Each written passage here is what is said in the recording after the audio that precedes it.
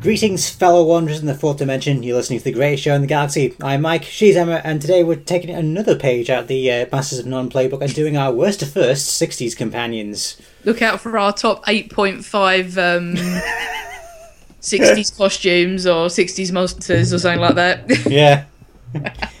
We should actually put that down sometime. We should, yeah. Before we start, we should really make some clarifications about this. Right. Because there are some names on... If you look at the Wikipedia list of 60s companions, there are some people on that list which I do not agree with. Okay. Sarah Kingdom and Katarina. Yeah. I've got them as DNP, did not place. Yep, same here, DNP.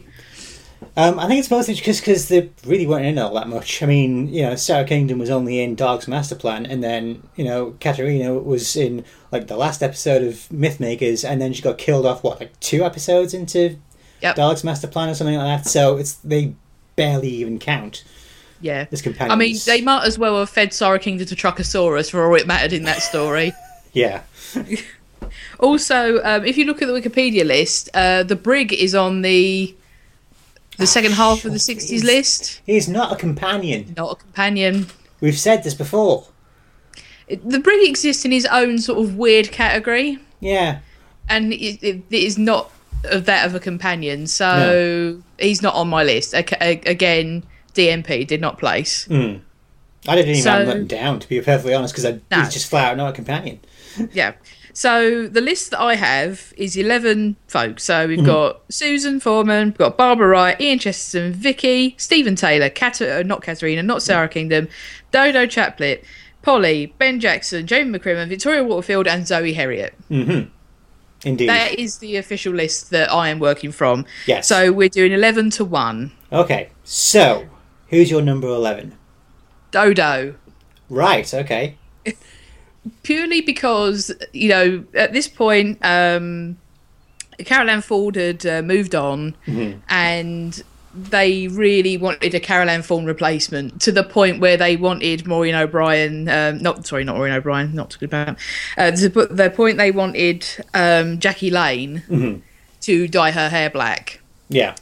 And stuff like that. And it was just really she just is so kind of doesn't really do much for me at all, really, as a character. The poor woman struggling with a Liverpudlian accent, dying to break out of her vocal cords.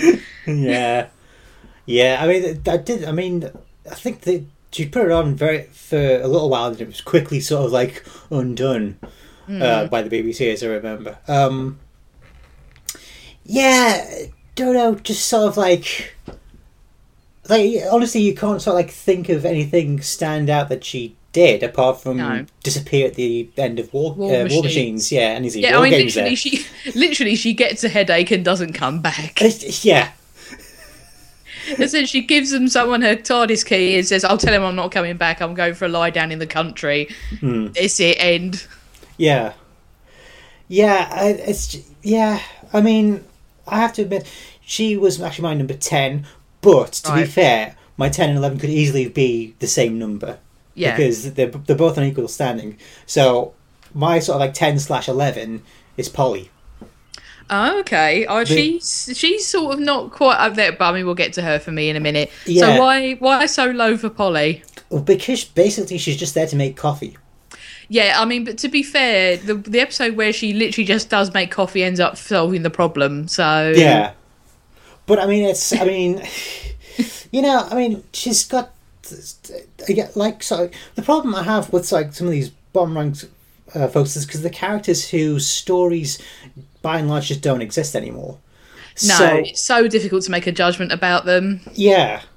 So I think if the Mythmakers still existed, we might be having more of a debate about Katarina, for instance.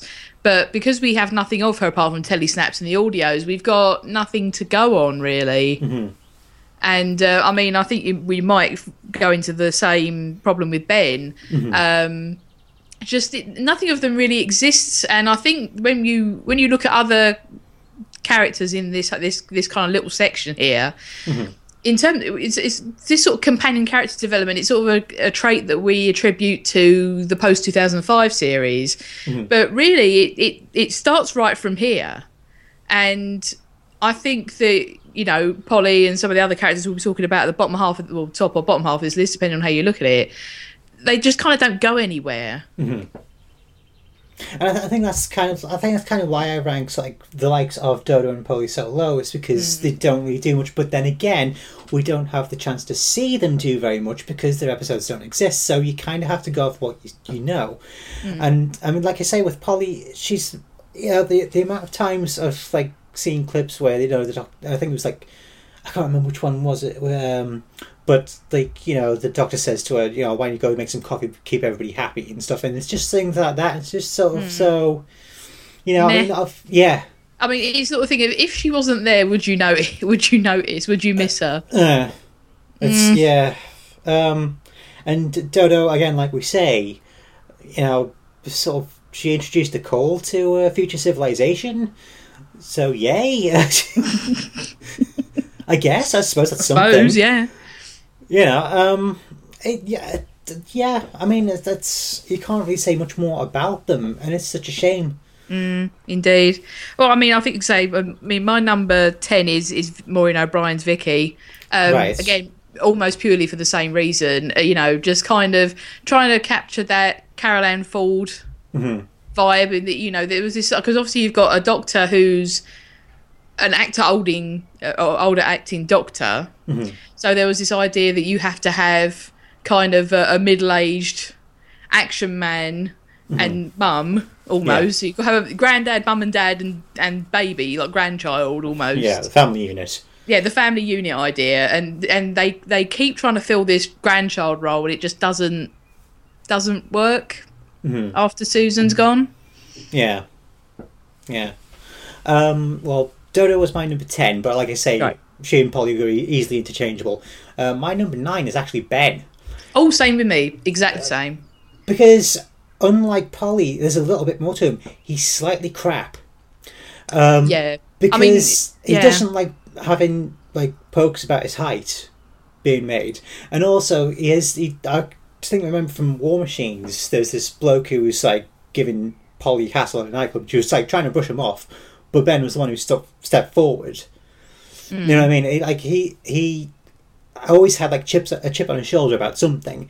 The fact that he was stationed on shore rather than on board a ship. He was a Navy lad, and he was like a working class companion.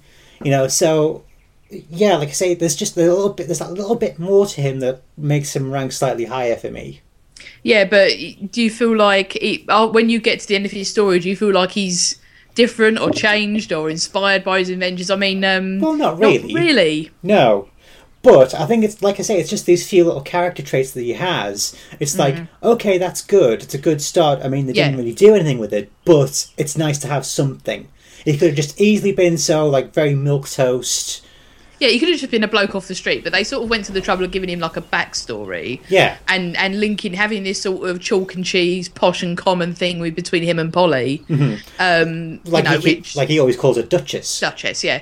Which obviously for British viewers makes sense. This kind of whole class division and sort of, obviously Polly's out in town looking for a bit of rough and all this sort of stuff. So it kind of, we understand that language. But I just think that because when... Again, you insert Ben and Polly from the War Machines, and you stick them in right at the end when they leave the Doctor's company.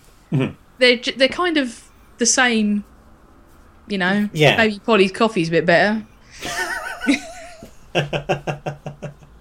She was only freshly ground coffee, not instant. Yeah, she doesn't use all the scumbag mellow birds that we all use and stuff. Point. So, yeah. Point. So my number 8 is Polly. Right, okay.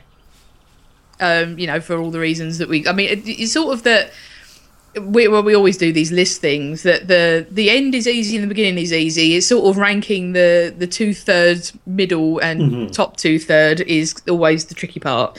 So, again, I think that my sort of 10, 9 and 8 could easily just swap around fairly easily. Yeah.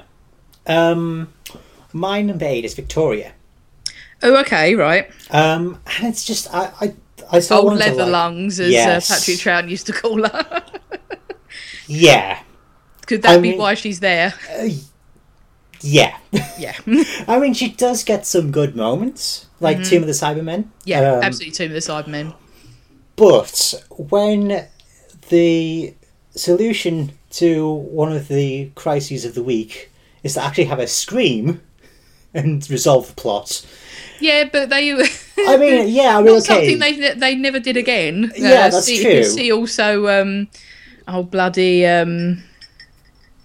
it's left me at the moment. But yeah, the scream to solve the problem, does make an unwelcome return later in the series. But yeah, I mean, that is her superpower. Yeah. It's just, I mean, it's a shit. I mean, again, you know, quite a chunk of Deborah Wattling's stories kind of aren't around.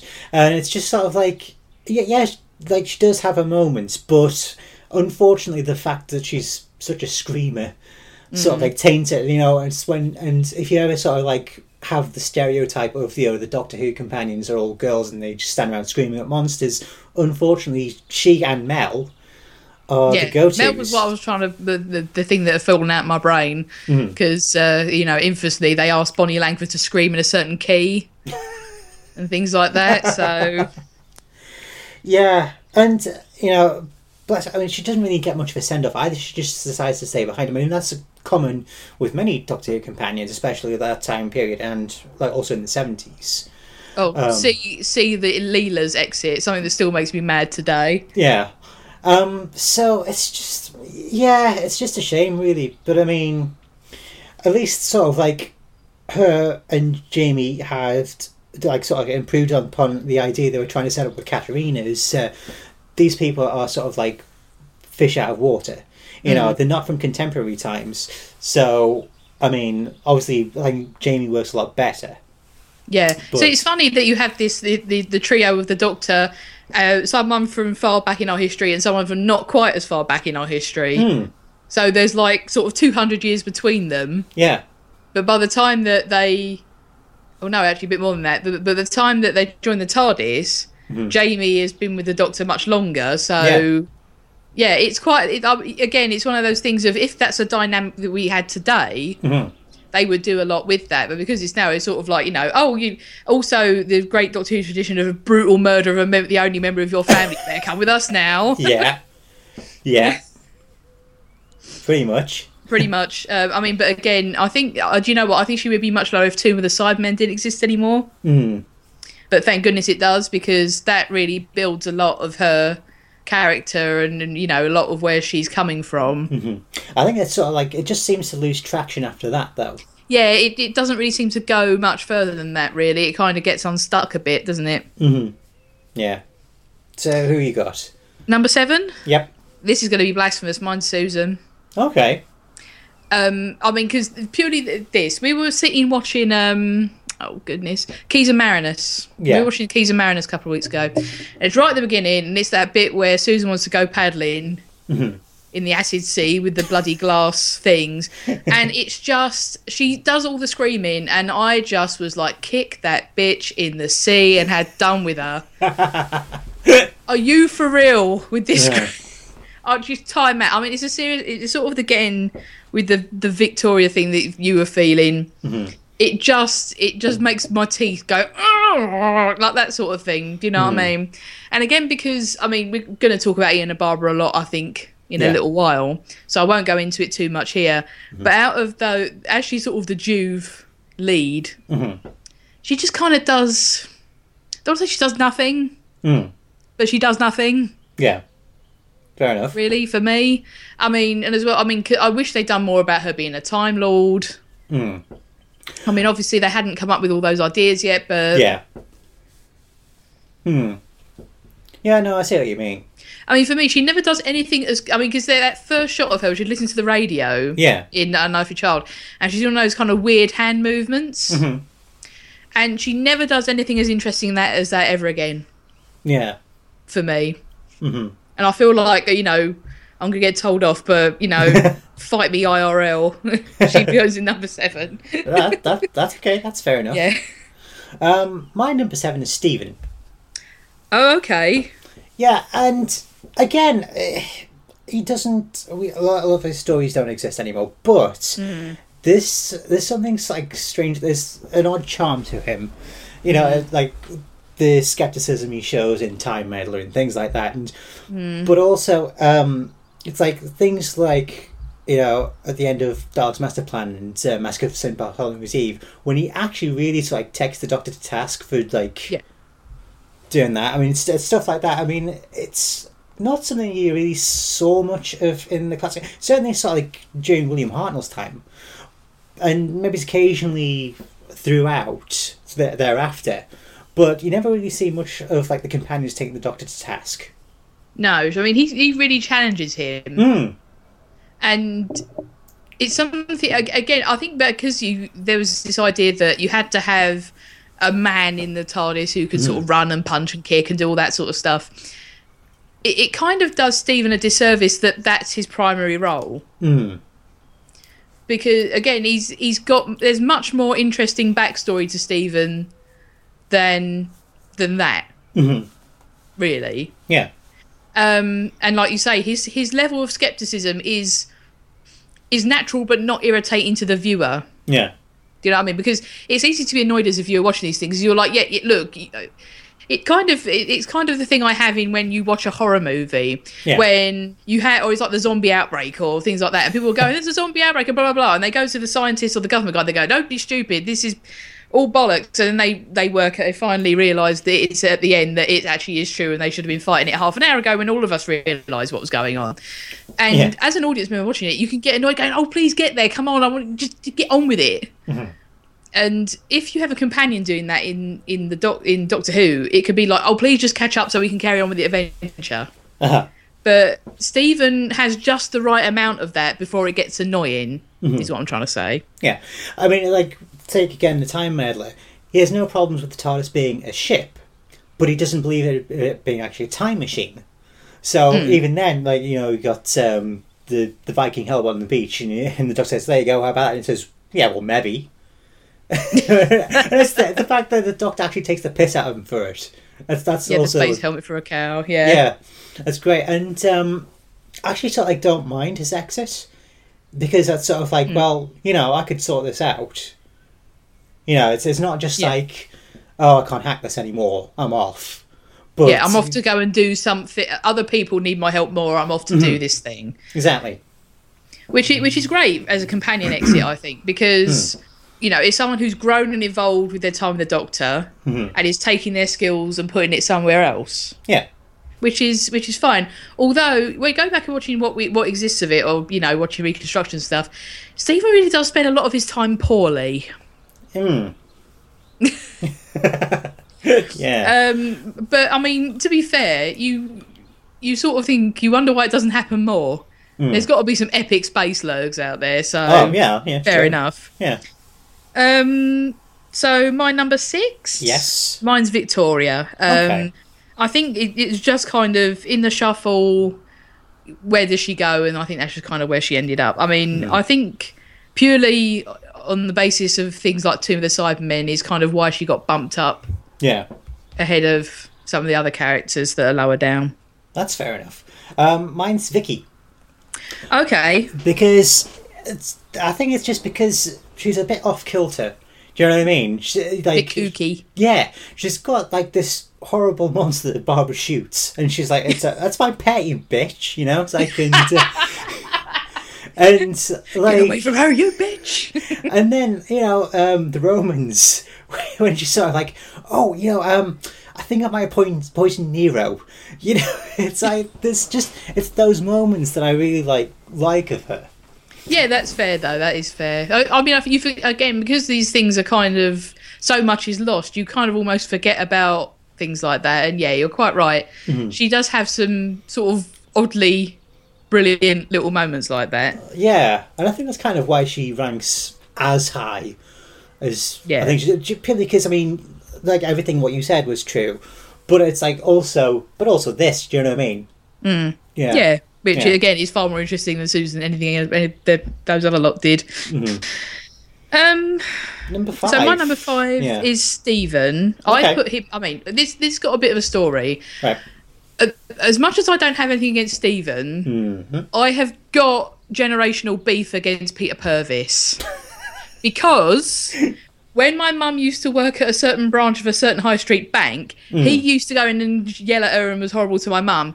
Don't cuss my mum, mate. So I was trying to put aside my personal animosity towards Peter Purvis and try and be objective. So that's why I ended up at number 5 for me, because I thought putting him any lower down was too harsh. That's okay. Also, fuck Crufts. Your number 5? Susan. And I think Susan sort of like gets up there, I think purely because she was the first companion.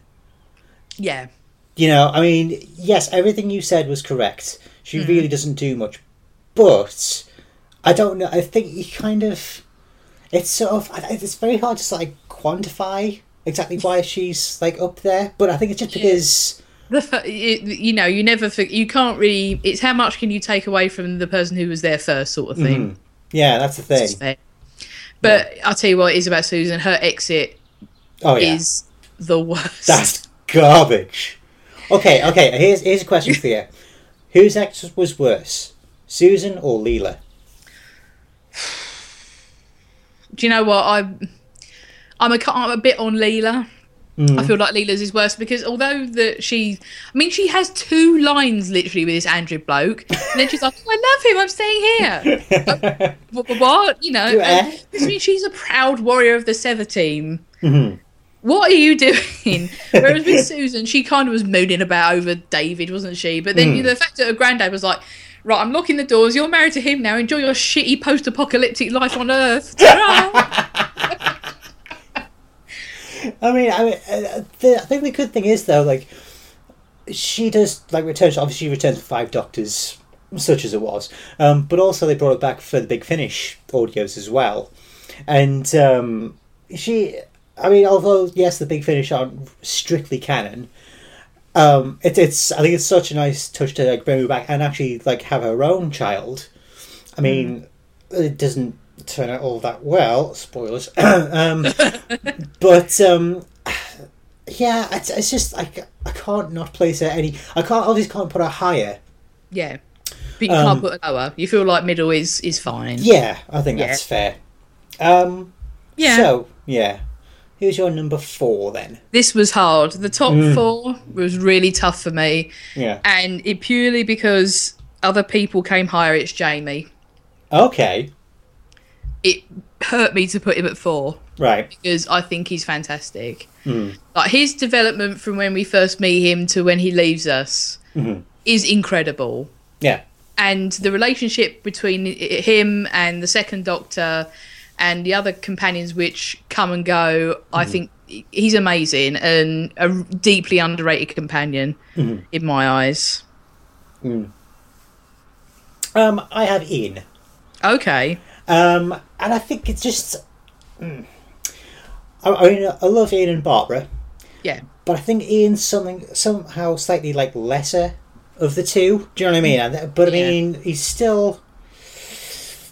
You know, I mean, he's like... He is the hero of the foursome, you know. Something dangerous needs to be done, he'll volunteer, you know, so the older person and the women stay safe. You know, he'll insist on helping. You know what I mean? And, you know, it's old school chivalry and all that. But, yeah, it's just...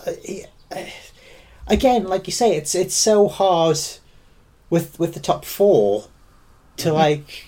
I mean, like I say, any of this list really could be interchangeable. I mean, it's like, especially like these 4. But I think, it's just preference. Do you know what I mean? I think it really is. Yeah, the top 3, I think I prefer more than Ian, and it's not to say he's bad. He's a very good companion. I like him very much, and you know, I always quietly hope one day, you know, I hope, you know, William Russell sticks around for a few years more at least, so he gets to do a cameo. Yeah. Yeah, I just like to, even if it's just like, you know, obviously we've got Class coming up later in the year, even if it's just like one scene, when we see the end of episode 1, when, whatever crisis of the week has been averted, and he says, well, I've kind of got some experience with this sort of thing. You know what I mean? Yeah, true. Yeah, I mean, I'm sort of in the same, again, I mean, because I had a definite idea of 1 and 2, but then placing 3 and 4 was quite tricky. I mean, my number 3 is Ian. Right. And I'm still in that. I understand exactly where I mean, because I could have easily switched these two around. Yeah. I mean, it's sort of, because you put as well these sort of top 4 for me from what we've got left. It's kind of those duos. They're the one. I mean, because for some reason, a lot of these companions in the 60s, they tend to come in pairs. Obviously, Ben and Polly, Ian and Barbara, things like that. So it's difficult as well to distinguish them from each other. Yeah, it's hard to narrow it's like down. Yeah, it's kind of like picking a favourite child. It's really. It's so, like, you don't want to do it. No. I mean, there's many qualities in all of these top 4 companions. Any of them could have been anywhere. I mean, but I think Ian slightly edges it for me. I think because of because sort of the softening of the first Doctor as well. Because when you first meet him, he's really abrasive. I mean, you watch the reconstruction of Marco Polo, and he's bloody awful in it. Like not Hartnell. I mean, like the Doctor's character is infuriating in it. Yeah, and it's really only Ian and Barbara that sort of carry this story. Especially that one. From what we can understand of it, from what's left. But yeah, it's really. I mean, obviously those two which drag these things forward. I mean, also as well, watching it as an adult, all the stuff they're trying to teach you is quite shoehorned in. Yeah. I mean, in Marco Polo, we're sort of learning about condensation and things like that. I think that, like I say, I mean, as much as I love Jamie's character and I love his evolution and I love his relationship with a couple of the girls who come in, because Jamie, I think, still holds the record for longest serving companion. I think. Yeah, possible. So, I mean, as well, the fact that his longevity speaks to how much they like Fraser Hines and how he bounced off Patrick Troughton as well. Like, those two had a real chemistry. And not only could they do serious stuff, and like obviously Jamie being from Jacobean times, it's like, there's so much that he has to take on board, and that transition that he makes from when we see him last, it's really great. So yeah. So your number 3 is Zoe. Okay. Yeah, and it just again, it's like it's the double act. Whenever I think of like the second Doctor companion, it's always Jamie and Zoe. It's never so much Jamie and Victoria. And I think it's just because there's more episodes from like the last half of Patrick Troughton's time existing. But Zoe, I kind of like Zoe because it's kind of like how we were talking about Romana in the our previous show. Yeah, exactly. She's that. very, very educated, but very wet behind the ears as well. It's like it's what I can't remember. It was like Leo or something in her debut episode said he called it all brain and no heart. Yeah, and it's good to see her like warm to things, and for all she's a logician and stuff. Even like the Doctor, sort of like tries to like poo-poo that slightly, and he says, logic like only allows you to be wrong with authority. Yeah. You know what I mean? And again, I think that's a tribute to sort of the writing and the way that Patrick Troughton did his Doctor. I think that could really come across as like quite condescending or as a criticism. But with the second Doctor and Zoe's relationship, it's literally a thing of like, I acknowledge that you're brilliant and all this other stuff, but the emotional intelligence side needs work, and sort of gently steers her that way. Yeah. And I mean, also, like, in The Mind Robber, she's got this massive, like, smile on her face because, she's fighting, her favourite fictional character, this huge sort of, like, wrestler type called Carcass. She's just absolutely kicking the shit out of him. She's tiny. Oh yeah, Wendy Padbury is wee. You could put her in your pocket. I mean, because I saw her at a convention, and there's a picture of her and Chuck just looks like a bloody giant compared to her. It's so funny. I mean, she's great. I love her. Yeah, she's fabulous, and yeah, I mean, one of my favourite things of part of the bits that she did. I mean, in the Invasion, where she just talks a computer into blowing itself up. Yeah. Which is fan. She again does it with a huge grin on her face. Mm-hmm. So I mean, that's the thing. I think there's a bit different with Zoe in that, you know, she chooses to go with the Doctor, and he does things that she doesn't understand sometimes, but she's like, okay, well, I'll go with it, and she's having the most fun ever. Even when things are a bit dire, she sees it all as like a huge, interesting problem to be solved. Yeah, and again, the way that three-way dynamic between the Doctor, Jamie, and Zoe, especially between Jamie and Zoe, you know, because Jamie, obviously, it'd be easy for him to be the ignorant one going, burn. Zoe's just kind of going, oh, this, blah, blah, blah, blah, blah, and tapping stuff in the computer and sort of jumping around fixing things. But Jamie's emotional intelligence, and, you know, I'm tempted to use the analogy from Spinal Tap, the hot and the cold and the lukewarm water. Yeah. You know what I mean? Yeah. Yeah. I know exactly what you mean. I mean, because she's my number 2, so Zoe's number 2 for me. Yeah, that's fair enough. My number 2, and this is probably see again, 2 and 1 are easily interchangeable, but I'd say number 2 is Barbara.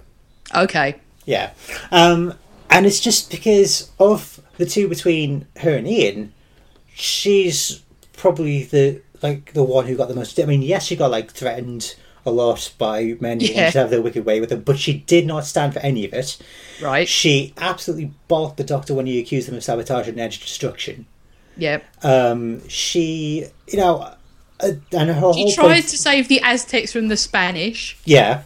I mean, yeah, true, that didn't stick, but worth a try. Yeah. And, you know, if you had the thing is though, it's one of those things of if you had access to a time machine, and you're a passionate historian, exactly, like Barbara is, and we don't know these rules. The Doctor just sort of, at this point, arbitrarily seems to be picking out of the air whenever he decides that he is or isn't doing whatever that day.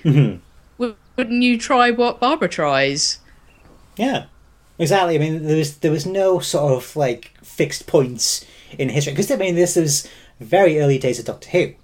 So, you know, you obviously had no idea that he was a Time Lord. You know, you didn't know that there were other TARDISes in existence. You know, this is all very sort of like embryonic. But just Barbara just sort of like, it's sort of like so strange, because when you think of like some of the other companions who would like follow in her footsteps, they don't really reach, like, it's kind of like they got it in one shot. And sort of like some of them just like, they aim for that, but it just sort of like, I don't know, she's kind of everything. I mean, you know, I'll just say, spoiler alert, obviously people do this on Countback, Barbara is number 1 for me, because what you're saying is dead right. They got it on the first try, essentially, with her. Yeah. She's everything. I mean, or it could be because obviously she's the first, not a screaming girl, and not just going out to punch people in the up doing quite a lot. She is kind of the perfect kind of... She's got the balance. Icon of it. Yeah. Yeah, I mean, she's got the smart, she's got the toughness. I mean, I think as well, she's kind of a bit like, if you're a soap opera fan, the kind of matriarch, the Peggy Mitchell, the everything. I mean, you know, she just like, what's wrong? I'm going to do my hair in a bun. I'm going to put my fucking cardigan on. I'm going to kick some assholes in. I will smash a Dalek with a truck. Yeah, exactly.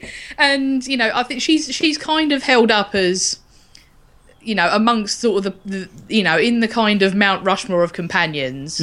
I think Barbara's face is carved into it. Yeah. She is sort of like the lightning in the bottle. Do you know what I mean? And it's sort of like so strange, because you think like obviously they have to try and mix things up slightly. So, you know, obviously you have companions who maybe aren't as bright as Barbara, or, you know, who are more peril prone than Barbara.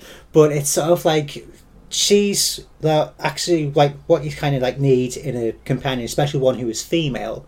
And it's sort of like, I mean, I suppose if like if they try to do it like over and over and over again, it would just get tedious. And like if every companion was the same as Barbara, we'd all be going like these days. Oh, another companion who's like Barbara. Like, can we not mix it up a bit? Mm. But you know what I mean? It's like I think it's because they got it so right on the first attempt, like we say. Mm. It's sort of like it's brilliant, but at the same time they kind of somehow shoot themselves in the foot. Because there is an argument. So have they been chasing this ideal ever since? Mm. Yeah, but mind you, they once Susan left and Ian and Barbara went together. Mm-hmm. They never really tried to do this whole family unit idea again. Really, they couldn't recapture that again. Yeah. Do you see what I mean? I mean, because obviously they had, like I was saying, they had people trying to replace Susan, mm-hmm. but they couldn't get that magic together. And I think that's probably a bit why, that they decided to move on, both Jackie Hill and William Russell. Yeah, because I mean, like Stephen. If you look at Stephen, he's more sort of like a big brother type. Mm. Do you know what I mean? Just in the way that he acts. So yeah, you're right. They never really sort of like attempted to do that again. But I think even by that point, the show was like shifting away from what it set out to be in the first place, which was an educational show. It was still a family show. There's no need to have two teachers. No. And I mean, something as well that they always struggle. I mean, it may be that looking at Zoe, that they've struggled to recapture again with Zoe, someone who is as intelligent as the Doctor. Mm-hmm. So this idea of equal intelligence, they've never quite hit that again, really. I mean, because again, we'll talk about Romana more in our Key to Time reviews. Mm-hmm. But even in the modern series post 2005, we have characters like Martha, who is a medical doctor, mm-hmm. and things like that. It never quite gels as well again. They almost have to do this whole thing of the Doctor is the scientist or the clever one in inverted commas, and so the girl is the emotional part of the show. Yeah, and it's sort of like when I try and think about it, I mean, probably Leela aside, all the companions who are like at least intellectually on par with the Doctor. I mean, like I say, Leela and Martha aside, they've all been like more futuristic companions. So obviously Zoe, Romana's a Time Lord. Adrix, we don't really know what period of time he's from, but he's from a colony of. He's an extraterrestrial, garbage Nyssa, planet essentially. Yeah. Nyssa, the same, and it's. I don't know if like. It's like you sort of like they. It seems to be like a trend, like I say, the futuristic companions. You can't really do that with modern day companions, I don't think. No. You know because I mean? I suppose this whole when we talk about futuristic, most of the time that gets conflated with superior intelligence. Yeah. For us storytelling, doesn't it? Yeah. It's only really when you're talking about explicit dystopias that you sort of think, well, they're going to be like the same as all of us. Yeah. See Alien for a sort of best example of that. Yeah. Where they're essentially just space truckers. It's. You kind of have to say, well, they're ultra intelligent and they're from the future. These things are kind of inextricably linked. Yeah. But I think the reason why Barbara rates so is because she sort of manages to bring in the strength and the emotional intelligence together into one thing. Well, exactly. Look at the Aztecs. Yeah, look at the Aztecs. Yeah. Well, I would say to anyone, look at the Aztecs. Oh, yeah. Stop, because it's amazing. So obviously, Barbara's your number one. My number one's Jamie. Yeah. I mean, Jamie McCrimmon, bloody marvellous. Amazing. I love him. I love him so much. I have a slight man crush on him. I think everyone has, actually, to be fair.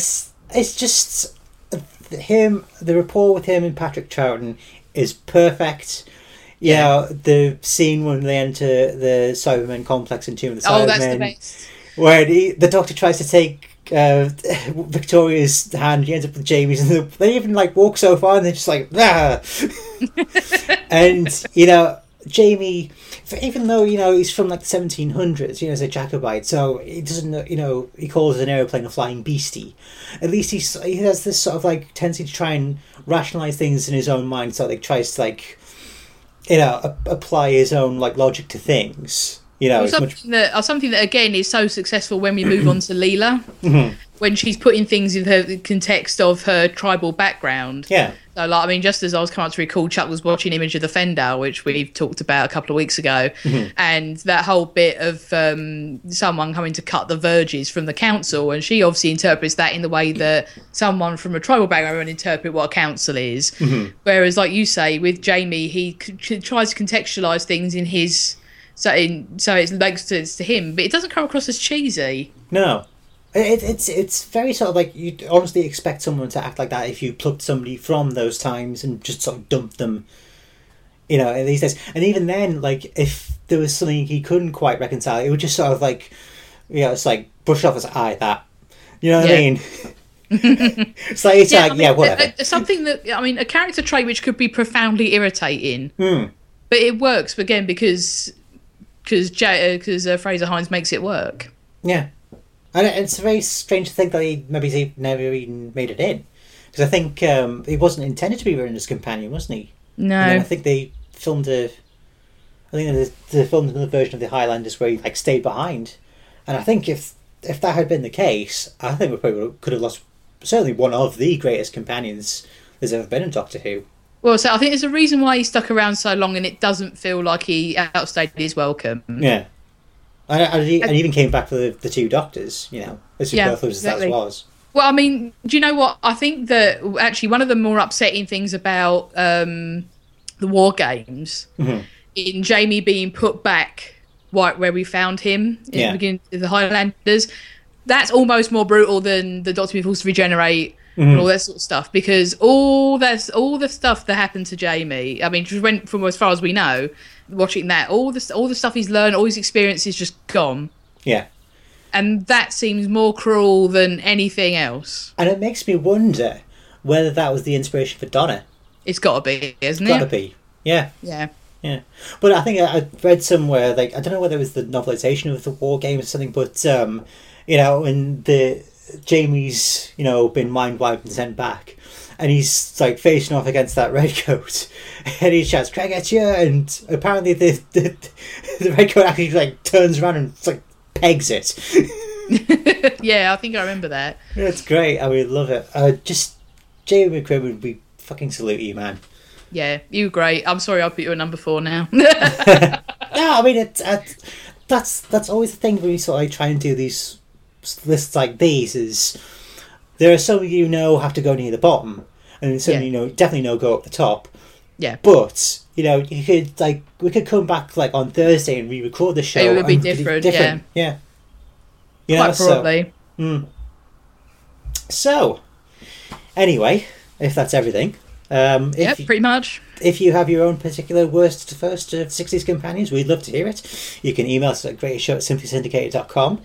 You could send us a poke on our wall, I think. Is that the thing? Something like that, yeah. I don't understand the kids these days. At facebook.com/greatestshow podcast. You can put it across a couple of tweets on at Greatest Show Pod on Twitter. While you're on Simply Syndicated, do check out all the other great shows. Simply Everything is our subscription service where you can listen to Simply Everything that Simply Syndicated has ever produced for £6 a month. Please do donate kindly to Simply Syndicated if you can. We have a PayPal, we also have Patreon. Do buy stuff from the merch store as well for your clothing and mug needs. And mouse pads. Absolutely. Yes. So, with that being said, thank you very much, Emma. Thank you, Mike. And we'll talk to you next time with The Pirate Planet. Roar! Davos Storms!